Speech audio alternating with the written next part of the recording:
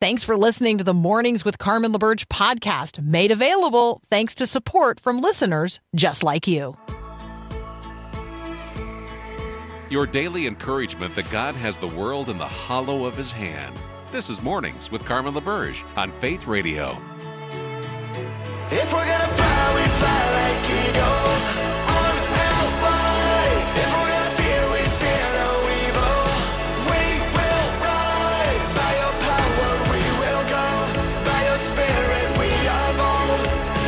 If we're gonna stand, we stand as giants. If we're gonna walk, we walk as lions. Here it is, Monday. Happy Monday to you. What are you about today? Okay, I'm not Carmen. You can tell that. I'm Paul, usually the producer. Ryan is doing that job today. Thank you, Ryan. He's just nodding. Okay. Good morning. Good morning. Well, this is still Mornings with Carmen. Okay, Mornings without Carmen here on Faith Radio. She'll be back a week from today. But, hey, thanks for joining me. Okay, what are you about today? Are you on your way to work? If you're like many people, you are. Is your job your passion job, one you just can't wait to get to? You're looking forward to clocking in today. Or maybe the job you're going to right now was a passion job, and now you're feeling, it pays the bills. Or maybe the job you're going to right now, it's not the one you studied for, it's not the one you really wanted, but you need to provide for your family. Get that.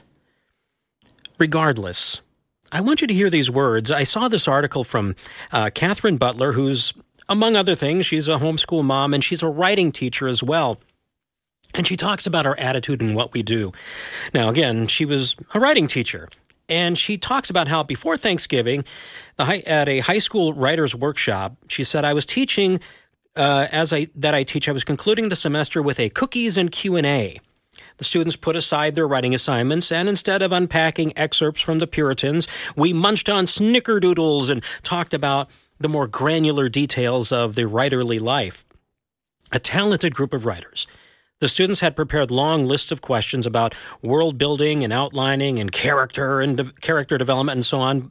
And as I navigated the tangles of inquiries as best I could, about a half hour of unraveling these details and such, she stopped, and she said, okay, before we go any further, she said, holding up her hand and trying to ignore the flush of shame that warmed her cheeks, you're looking for advice. The single best piece of advice I can give you is something I learned from my pastor. If you learn nothing else from this class, please remember this one thing. Approach every piece of writing as an offering to the Lord. Catherine shared about how years earlier she was overcome with anxiety regarding her writing work. All these ideas swirling in her mind. Did she get them down on paper right? Will people misunderstand? Will she offend anyone? Is she wasting her time? It was into this that her pastor spoke wisely.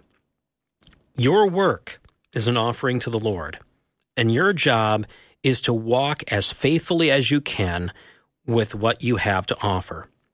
What the Lord chooses to do with your finished product is according to His will, not yours.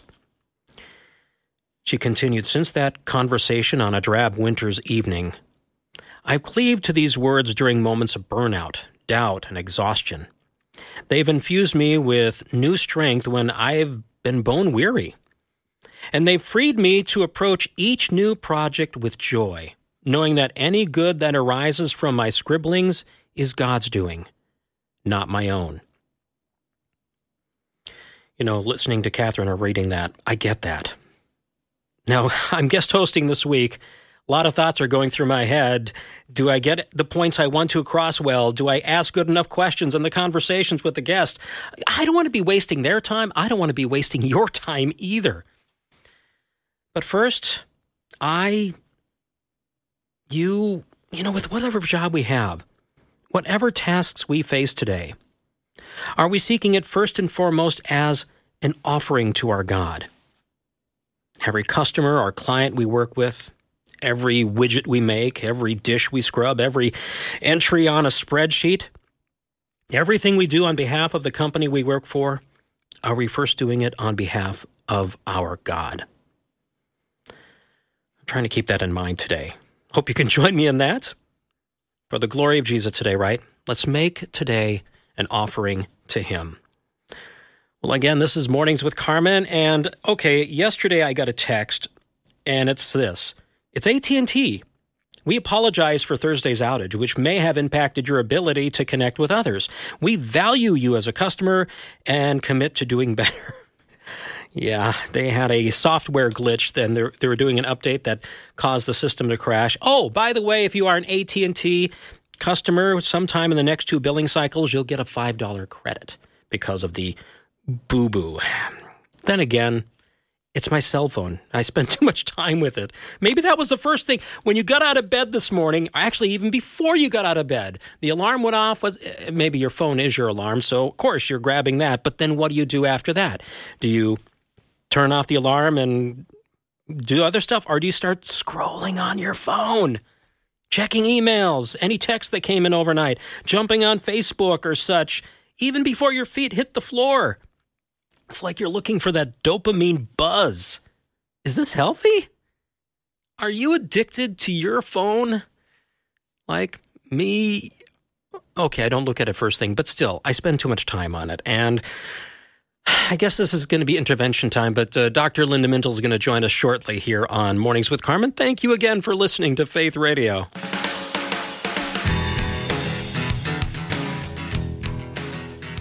Well, again, thanks for listening to Faith Radio. I'm Paul filling in for Carmen. And do you do any fasting during Lent?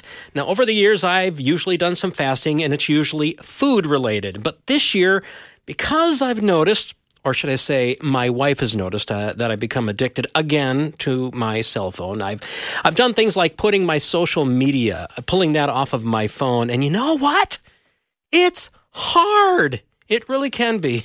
Well, joining us now is Dr. Linda Mintle, who you can hear weekends here on Faith Radio with the Dr. Linda Mintle Show. And okay, Linda, help me out here. Why are cell phones, our tablets, our TVs, why are they so addicting? Well, first, let me just say, Paul, it's so good to talk to you in person because we always talk behind the scenes. Yeah, so we usually talk behind everybody else's backs. Now we're talking in front of their backs. We have great conversations sometimes that should be included in the show, right? Because we're talking, you and I and Carmen, a lot of times behind the scenes. But it's such a great topic. And I love the fact that you're tying this to Lent because it isn't something that people always think that could be one of those things that you give up for a period of time. But here's the deal. You know, dopamine is one of those brain chemicals that most people have heard of because it's the happy, feel-good chemical. And dopamine is very much related to that reward pathway in the brain that often gets activated when you eat something really great, actually when you have sex, when you feel something very pleasurable. And it's also one of those pathways that gets activated with drug use, which is one of the reasons that people continue to use drugs, because when you're using drugs, there's a pleasurable feeling, usually some type of euphoria or something that happens, and it activates that pathway and makes you feel good for the moment.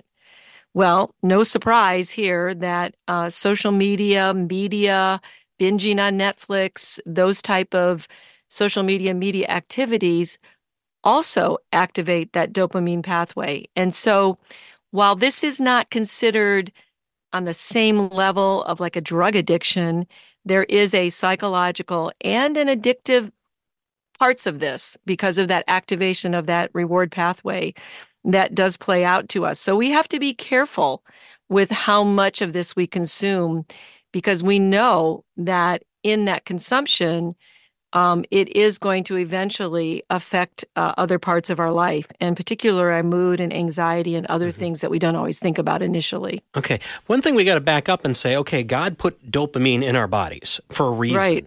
And you mentioned some of them because, for example, when we're getting a hug or such, that is a good thing. It helps build bonding, right? Right. And there are things, I mean, food is nourishing to our body, but it also has great taste. And, you know, there are times when we get pleasure from food. Exercise is another way that those pathways get activated that help us with our mood. And so when we're talking about how did God create us, he put in this chemical and these pathways, and there are natural ways that they get activated that are actually healthy for us. Where we have to be careful is when we're activating them in ways that are not healthy for us. And I think excessive consumption of social media can be one of those ways. So when it comes to dealing with that, like I'm trying to right now, as I try to detox, and the hard thing is I can't get rid of my phone. I need it because of some family stuff. I need it because of work. It's kind of a multi-purpose thing on my hip most of the time here. But, okay, I can't get rid of it, but I also need to regulate it. And that's the hard part.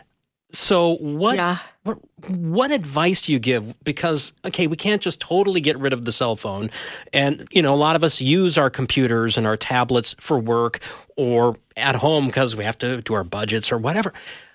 Finding that balance, how do you help us do that?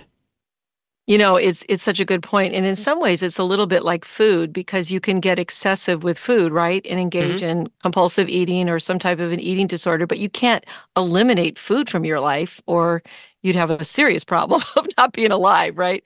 So but this is really a need. I think you're exactly right. There's really a need for regulation because it's funny, one of the leading experts of looking at social media from I don't remember what school she's with, but she's a psychiatrist with a dual diagnosis addiction unit, and she wrote a book on the dopamine problem in our country, and she calls it like the hypodermic needle of our day. So she really puts that emphasis on, if you're injecting too much of this into your life, it can become a problem. So again, we go back to the principles of Scripture, all things in moderation.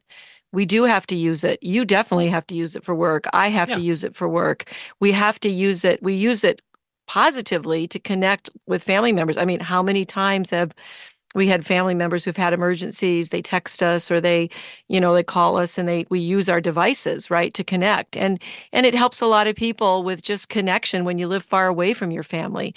But regulating it is really the key. And one of the things that you can do, which I think is helpful, is do what they sometimes call a dopamine detox. Okay. And that simply just means that you get off of your social media or you dramatically limit it for a period of time and see what happens.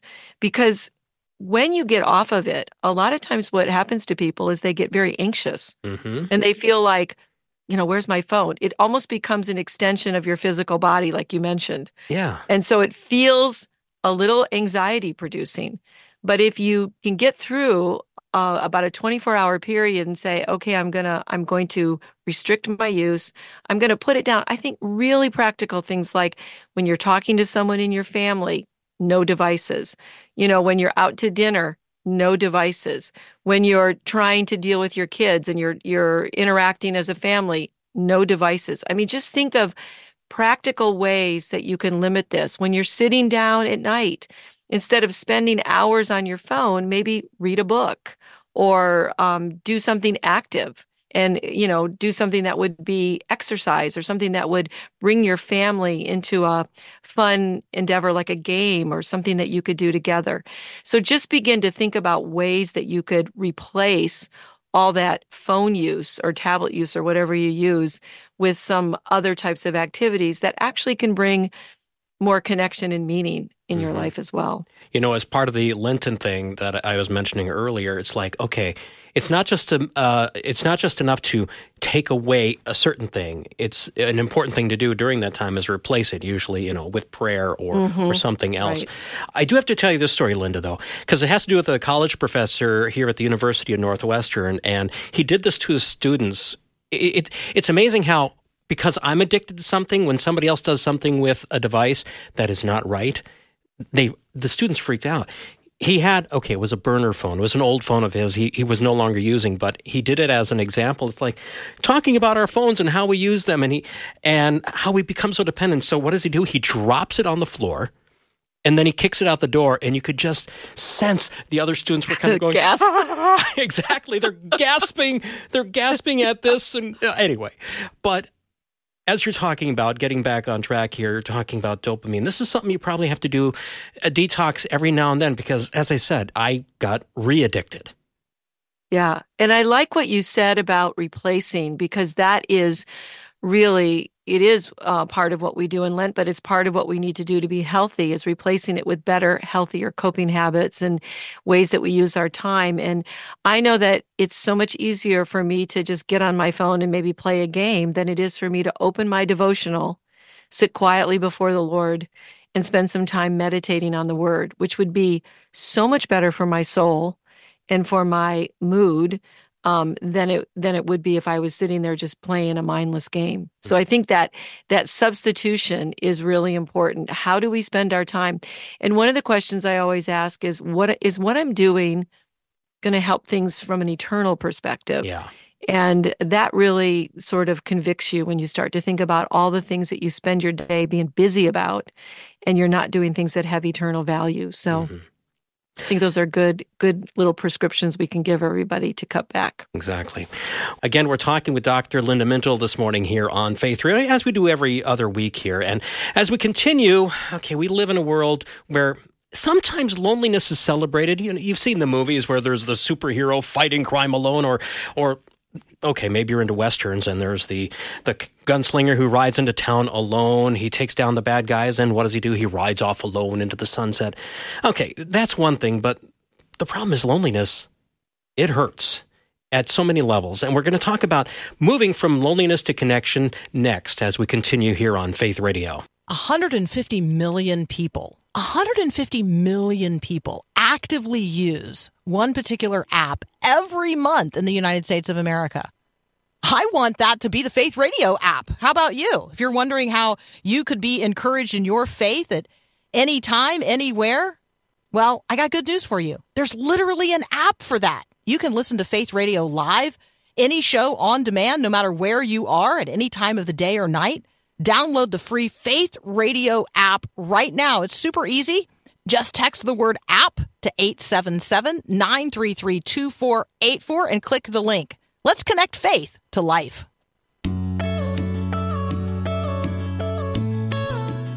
So do you feel unseen, even though you're surrounded by a bunch of people? Maybe you have a passion for something, a cause you feel God has put on your heart, but you haven't found anyone else with a similar passion or drive. How do you move from loneliness to connection? And that's something we want to talk about next here with Dr. Linda Mintle here on Faith Radio. Again, you can hear Dr. Linda Mintle every weekend, the Dr. Linda Mintle Show here on Faith Radio. And as I was reading an article you had up, Linda, about moving from loneliness to connection, oftentimes we see loneliness as this big umbrella thing, but you talked about there's different types of loneliness, and you marked 3 from a study from a Surgeon General. Yeah, the biggest one that obviously people struggle with is just feeling lonely by not having very meaningful, intimate relationships. And it's interesting that I was listening to what you were saying, and one of the shows that we're going to do that's coming up soon on the weekend show on My Faith Radio is one that's called Alone Together.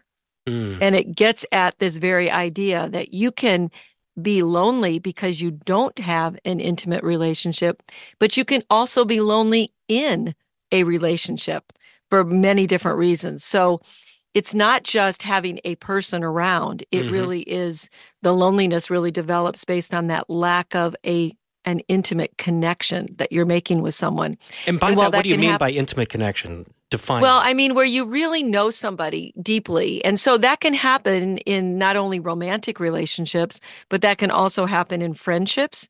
So it could be that you don't have a good friend. If there's something that's going on in your life, whether it's to share positive news or negative news, or to have support from somebody, that lack of friendship.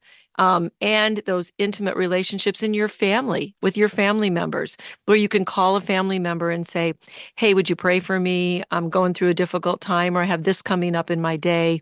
And then, of course, most people would like some type of romantic, intimate relationship where they can do life with someone for, hopefully for a number of years as they get into a marriage. And then the other one that we don't always think about, Paul, is the third area that was mentioned in this book was we sometimes feel lonely because we don't really have a purpose, and we don't understand our calling and why we're here. I was just reading a report on a young man who was only 18 years old, and he's really caught in the grips of drug addiction and stuff. But the root of all of this is, he had a mom who abandoned him early on. His dad was not in his life. He went into foster care. He didn't have anybody to really guide him and coach him through life. And I imagine if you talk to him, he would say he was a very lonely child without direction or guidance. And a consequence of that is he's really struggling today because he doesn't know why he's here. And he doesn't know what purpose. And I think that is definitely tied to the alarming rates of suicide that we're seeing in our culture, because people don't understand that they were made in the image of God and that there's a calling on all of our lives and there's a purpose for everything that we do. And so we really need to get that gospel out to people so they can feel and sense and know that purpose. Okay, let's talk about that just a moment. I want to pull the string. You said we were created in the image of God. And that is so key to this whole thing because God is a relational being. Mm-hmm. So he's 3 in 1, right? Well, yeah. So he's in relationship with himself. Yeah. It's a wild concept to think about, but he's a triune God. So he not only created, he himself is in relationship, but he created the church with relationship. And when Jesus was here on earth, he didn't just do this thing alone. He had a band of disciples who then became his apostles, who then became, the spreading of the gospel in the church. And he wants us to be in community because he wired our brains. And there's a whole field about that. It's called interpersonal neurobiology, but it's a whole field about how our brains are wired for connection with not only God, but each other. So he thought relationship was key. He kind of built it into the hardware, as it were. Yeah, yeah. Okay, so how do we get our hardware, as it were, working better? I mean, what ways? I mean, it's not all on us, but there's stuff that we individually can do to find that connectedness, to move from loneliness to connection. Yeah. Yeah, and it does take some courage. And I will say that if you have been somebody who's really struggled with loneliness, to go to a new church or to make yourself go to an event by yourself or to reach out to somebody that you meet and say, hey, I would like to go for coffee, or would you like to get together to do something? I mean, anytime we do those types of things, we do risk rejection. Mm-hmm. But if you can move through that and continue to try, and I think that's key, you have to be intentional about this connection thing, because it's so easy to sit at home and just, be on a device or watch TV or just be by yourself. But we know that has so many bad physical and mental health consequences, because loneliness impacts your body, your mind, your spirit, all of those things. So the being intentional and going out and saying, I'm going to try, and I'm going to walk into that church, or I'm going to try that small group, or I'm going to ask this person if they would go out to dinner with me or meet me for coffee. I'm going to continue to try, even if I get some no's along the way, because you understand the importance of making those connections and really building support for yourself along the way. And you can be that support for somebody else. And that gives you a lot of joy when you can be in that type of relationship. Yeah, one thing you talked about in your article had to do with hobbies and interests. I mean, okay, say maybe you're into cross-stitch. And right. you find a group that does cross-stitch. And through something like that, you can develop these longer-term friendships, right? Right. And I have these friends. They're just amazing. He's just a rock star in the science world, and he's got all these patents and all these things, but they're deep, really strong believers, and they play pickleball. And they're almost 80 years old, and they play pickleball, and they do it. They say they did it, first of all, to meet a lot of people, to be engaged with a lot of, and if you've ever, I've started pickleball, and if you ever do that, you see the right away people are friendly.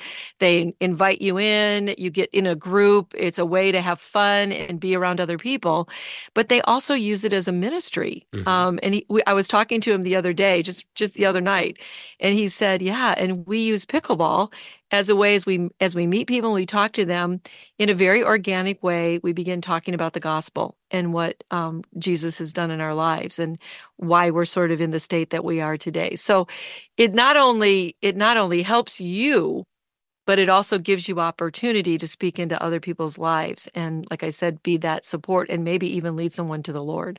You use the word organic, which is one of those that I've been delving into more, because oftentimes we try mechanical ways of getting connect with people. Sometimes just the natural, oh, you're interested in pickleball too. Okay, I'm not. Yeah. But blessings to you, Linda.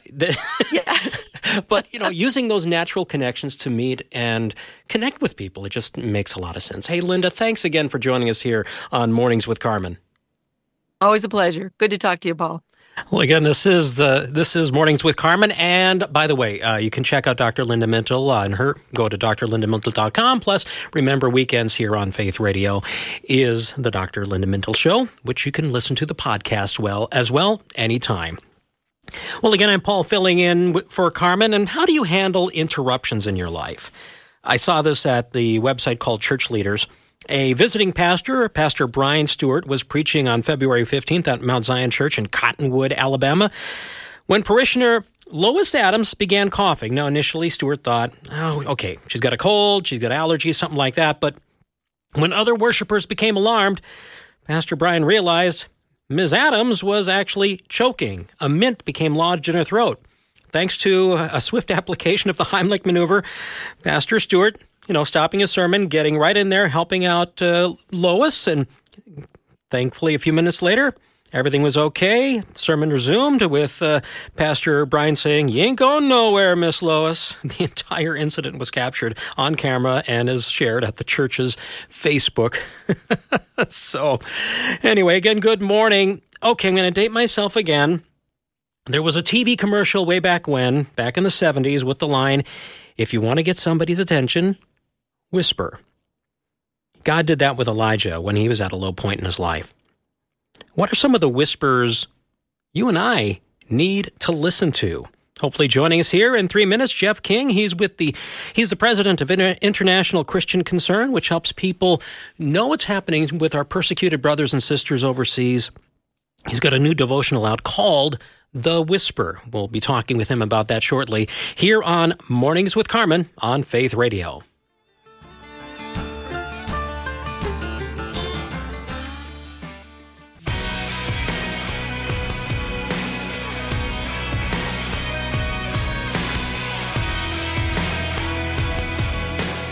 We live in a world of noise and distraction. I'm Paul filling in for Carmen here on Faith Radio. Yeah, so much is vying for our attention. And to make it more pronounced, yes, loud audio, bold images and video, photoshopped and digitally enhanced to grab our attention. But what is important that we need to make sure we're hearing and seeing and understanding? Some of the most profound things are not loud at all. They're a whisper. Joining me now, Jeff King, president of International Christian Concern, and he wants to help us listen to the whispers of our brothers and sisters around the world. He's got a new book out called The Whisper. And Jeff joining us now here on Mornings with Carmen. Good morning, Jeff. Oh, it's great to be with you. It is so good to have you back. And again, thank you for joining us. And as I was starting to read through The Whisper, it's like, okay, I'm going to have to sit down and go through this. It's a devotional. It's a 30-day devotional. I'm finding myself saying, I got to do this. I got to do this. So thank you for what you started here. Now, first, though, you had to learn to hear the whispers yourself because, okay, talk about your story because you were kind of the party guy back in high school and college. And tell us how you started hearing the whispers. Well, I grew up in an atheist, agnostic home. And, really, honestly, I never thought of it. But the first whisper I heard was when I was in 6th grade. I knew there was a God. And I felt him pulling at me. I didn't know how I was to find him, where he was. I found a Bible in our house from my dad's college course, Bible Lit course. And it was a Schofield Bible. So I started reading that in 6th grade. But it took about 10, 12 years. I got saved at 23 or 24, radically saved, and was in a church that was very much the Jesus Revolution product. These guys were evangelism beasts, and I loved ministry. I loved evangelism, but I thought I can't be poor. I'm not going to go into ministry. So I went into banking. I went into corporate and then mortgage banking, and And then got called into, absolute calling, got called into Campus Crusade for Christ crew and ran around the world. And then eventually the Lord moved me into ICC through a miraculous dream. And after that, so the Lord... Whoa. Tell us about this dream. Tell us about this dream, man. Okay. So, I'm with Crew. I've been with Crew for Campus Crusade for Christ for like 9 years. And then my support starts to fall apart. You have to raise your own financial support. Right. And my support starts to fall apart. I can't do anything to fix it. And it had always been very easy. The Lord had said, I'm going to take care of that for you. I had the president write letters for me. Nothing was working. And then finally I realized he was pulling me out of there. But there's no answer. And I don't want to go back to secular work. I'm like, I could end being poor. That'd be great. But I want to do ministry. And so it gets to the point where I'm just, woe is me, my gosh, here I am, your faithful servant, and feeling sorry for myself. And I go to California for a meeting with the Jesus Film.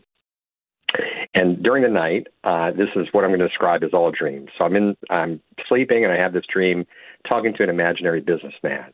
Okay. And I'm talking to him on the phone, and I hang up, and I decide to go by his business. And his business is operated out of a home that's like this prototypical home from where I'm from Silver Spring, Maryland, right outside D.C. And so I hang up, I go by, all his workers are standing outside. And I'm like, hey, where's Bill, the owner of the business? And they're like, Bill's gone. Oh, well, where is he? No, he's gone. He's dead. He's not dead. I was just talking to him. Yes, he is. This is, we're going back and forth. And they get all agitated finally. And they're saying, I'm telling you, he's dead. He dropped dead. We're really scared. Do you want to run the business? And that's it. That was the dream. So no more weird than any other dream. But I wake up, and I'm on West Coast time, but an East Coast old friend has called. So I call her back. And now we're switching to the real world. So I call her back. And she says, my husband and I are connected with this organization, and their founder just dropped dead, and all I can think is you're the guy that's supposed to run this thing. Are you interested? So that's the dream. That's the miraculous thing. And that organization was ICC. Okay. Now, the curious thing is, what do you do? So first of all, it's a wow moment, but you can't just call up the board and say, hey, guys, I had the dream. You're supposed to hire me. No, that would sound pretty presumptuous there, yeah. Or you're in the crackpot category, so you just have to wait. And then, so finally it took a couple months when they hired me. I said, I've been dying to tell you something. So, and that kind of leads into what The Whisper is named, what the book is about. And so I get dropped into this world of persecution. Now, I had run around the world for 10 years in professional ministry, in international ministry, but I didn't know a ton about persecution. I was in lots of closed countries, but I'm an expert by no means. And I get dropped into ICC, and I start opening the files to understand the ministry and how it works. And oh my gosh, it's just a horror show, what you're seeing. And, and I'm like, wow. But all during this time, these first couple months, the Lord is whispering to me over and over. And he's saying, I want you to learn the lessons of the persecuted church, from the persecuted and the martyrs. So they have lessons of great importance. And all of us are self-absorbed. So he's like, it's not about you. I want you to share these things. I'm like, oh, okay. So, I'm a get after it guy. And so, I'm like, okay, what am I supposed to learn? I'll do that, and I'll start, shouting these lessons. And and if you had to sum up the Lord's voice, it was over and over, clear as day. And it was listen, learn, and shout. He didn't say it that way, but that's the message boiled down. And so I'm like, let me get after it. I'm going to learn this, and then I can start shouting. And, this takes like 10 years. It's a real process. Right. And I'm listening and I'm watching, but then soon after those early days, I go to China, and I'm in a meeting. I had asked for a meeting with pastors that had been in prison for the long term, and so I had a meeting with 5 or 6 pastors, and this lasted for hours. And these guys, and it was guys and gals, but these guys had been in the concentration camps, and The shortest prison sentence was 10 years. The longest was 24 years. And this is a gift given to me by the Lord. You know, that time, I've just treasured it ever since. And I want to tell you just a couple things that stuck out from that time. And I asked them, I said, tell me about persecution. And they said, persecution is a gift. And kind of my brow goes up, and, you know, I'm a big city guy on the street smart. I'm like, is this marketing? What is this? You know? And it's like, and I'm a marketer at heart, and they're like, what is this? And they said, no, it's not a normal gift. You know, I said, it's not one you'd ever want. It's not one you'd ever want to give to anybody, but it's a gift because it breaks us.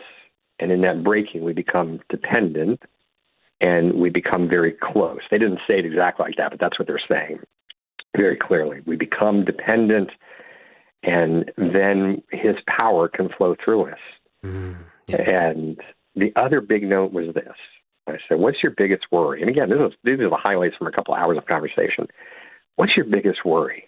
And they said, our biggest worry is that the pastors that we are mentoring that are coming up and going to take our place, our biggest worry is that these guys haven't been hunted and arrested and imprisoned and tortured and murdered like we have been.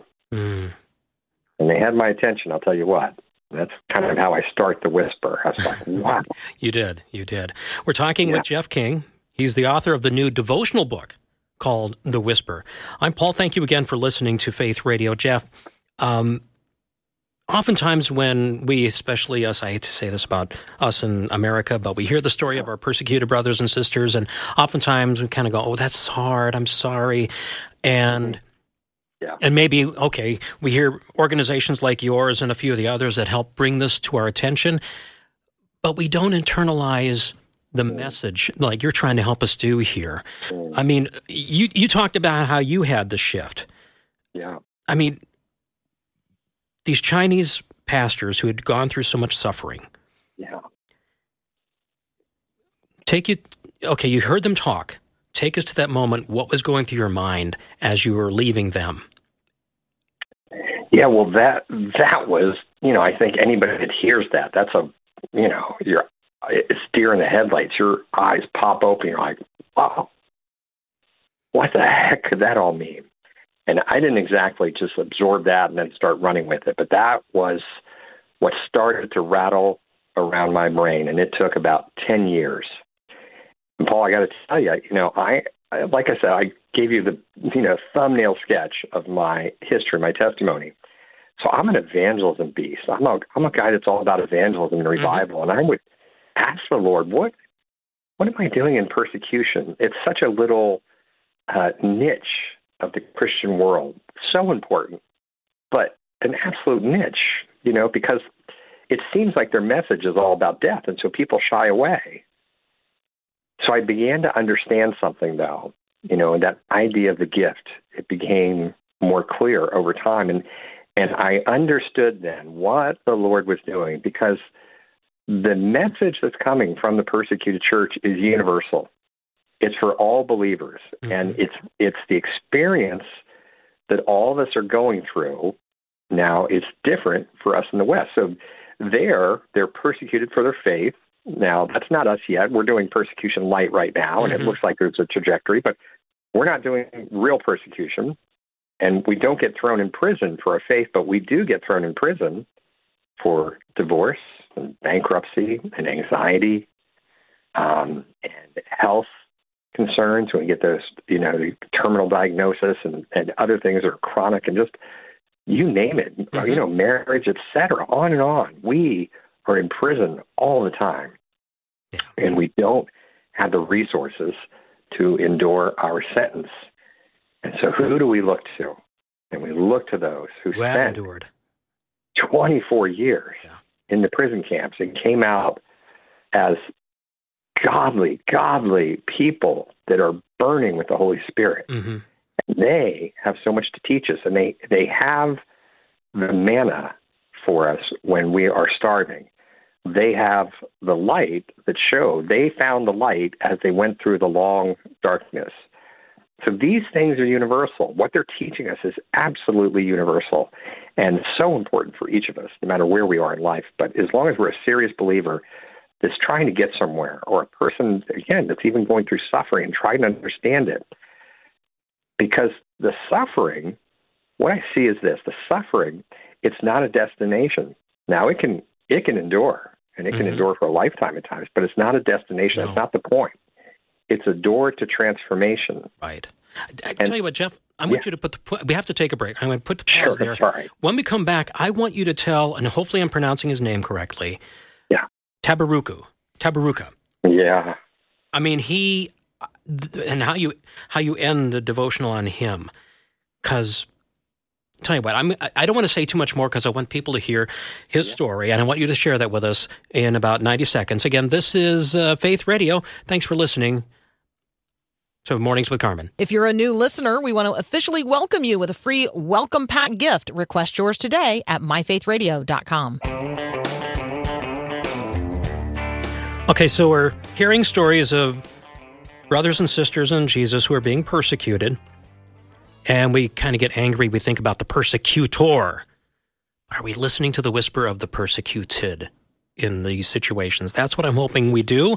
That's what Jeff King is inviting us to do. His new book is called The Whisper. And Jeff, I wanted you to continue as we look at the story, and I hope I'm pronouncing it correctly. Correct me if I'm wrong, but Tabaruka. Is that correct? I've pronounced it every different way, so that's perfect. Well, his story, you lead off with the story in the devotions, if I remember right. And I want you to share it because the way the place he points us in his life is the whisper we need to hear. Yeah. Tell me about it. Well, he was a Muslim convert, and he's not representative. It's a real story. So I have seen so many of these guys come to Christ. So if you're in a fundamentalist country, or you're in a fundamentalist family and you come to Christ, you're going to be risking it all. And depending on the family is the one that'll murder you.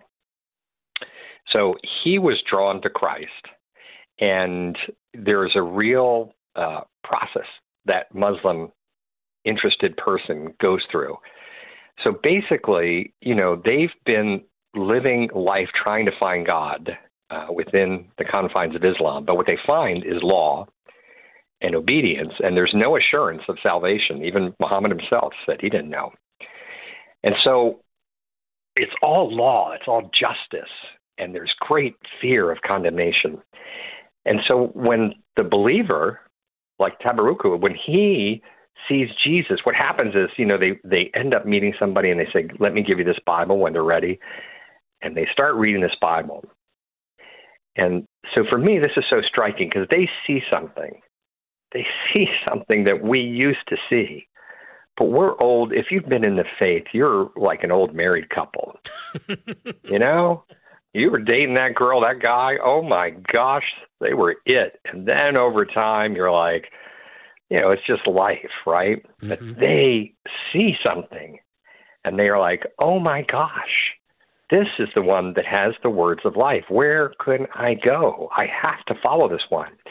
And it's like we're all orphaned from the fall.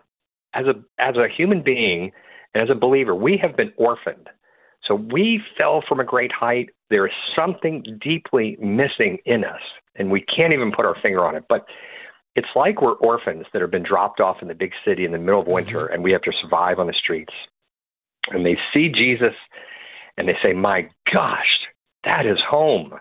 Because Jesus says to them, I want to adopt you. And I'm going to take you to a place that's warm and sheltered, and you'll be safe with me, and you'll never have to worry again, no matter what happens. So Tabaruku took that chance, and he grabbed Jesus. Now, he knew the cost, and he ended up being murdered by his father. Quite horrible. And he had many chances to turn. There was lots of pressure. There's always lots of pressure to turn back, and he would not, because he can't go back to the streets. He found home, so it doesn't matter. I don't care what you're going to take from me. I don't care if you even take my life. That's just another idol. It's another bauble. There's nothing that compares with the treasure of Jesus. And this is what we have lost as believers. And so we see it so clearly. Yeah. That is this. What is it about Jesus? That's it. That's why they're drawn, and that's why we were drawn to him. Yeah. I love how you ended out that chapter. And this is an amazing thought. You wrote this. Most people would say that Tabaruka followed Jesus to his death. But I think it's clear. He followed him to life. And if he could bridge the gap back to this world, he would shout at the top of his lungs, "Now I can truly see what God is, and he's more than I could have imagined. He is the answer to the death that you call life. He is the life that you call death. My death was merely the doorway to life. So, with everything you have, with all your effort, stop living on the streets and find home." Yeah. You landed it wonderfully there. I mean, are we so caught up in this world at home here instead of truly finding our home with Jesus himself? The answer is yes. All of us. All of us. I give you one more minute because you, and it is literally a minute, but you said God has one beef with us, and it isn't our sin. It's not our sin. What is his beef with us? Listen, this really comes from one of the lieutenants of Watchman Nee, but it's biblical. And we're so focused on our sin and trying to stop sinning so much. But the deep, deep problem we have is our independence. It's our self-reliance. This is the gift of suffering that the Lord has to have in our life to break our independence. And so we become connected once again. And he can't take us to where he wants to take us unless we go through suffering with him and are broken free. And it's a door to transformation. Suffering is not a destination. He wants to take us somewhere. And we just need to work with him and walk with him through the process. Thanks a lot, Jeff, for joining us this morning. Again, the book is called The Whisper and just came out last week, wasn't it? So yes, sir. I'm kind of looking at this one as maybe I want to use this as in March during Lent. Yeah. That's just what I'm thinking. But it's good anytime. But Jeff, thanks again for joining us here on Mornings with Carmen. Bless you, brother. Bless you. Hey, real quickly, cool story about a guy named Larry. He's a bus driver. Kid came on the bus crying. It was pajama day and he didn't have any pajamas. So what did Larry do? He just brought the touch of grace. He quickly ran over to the Family Dollar, grabbed a couple pair, went back to the school, gave Levi, the little boy, a little joy that day. Can you be that touch of joy for somebody today? And when you do it, may the favor of the Lord be upon you, and may he establish the work of your hands today. Thanks again for listening to Faith Radio.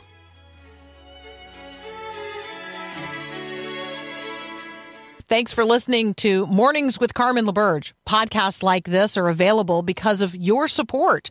If it's important to you to hear things that encourage your faith, click the link in the show notes to give now. And thanks.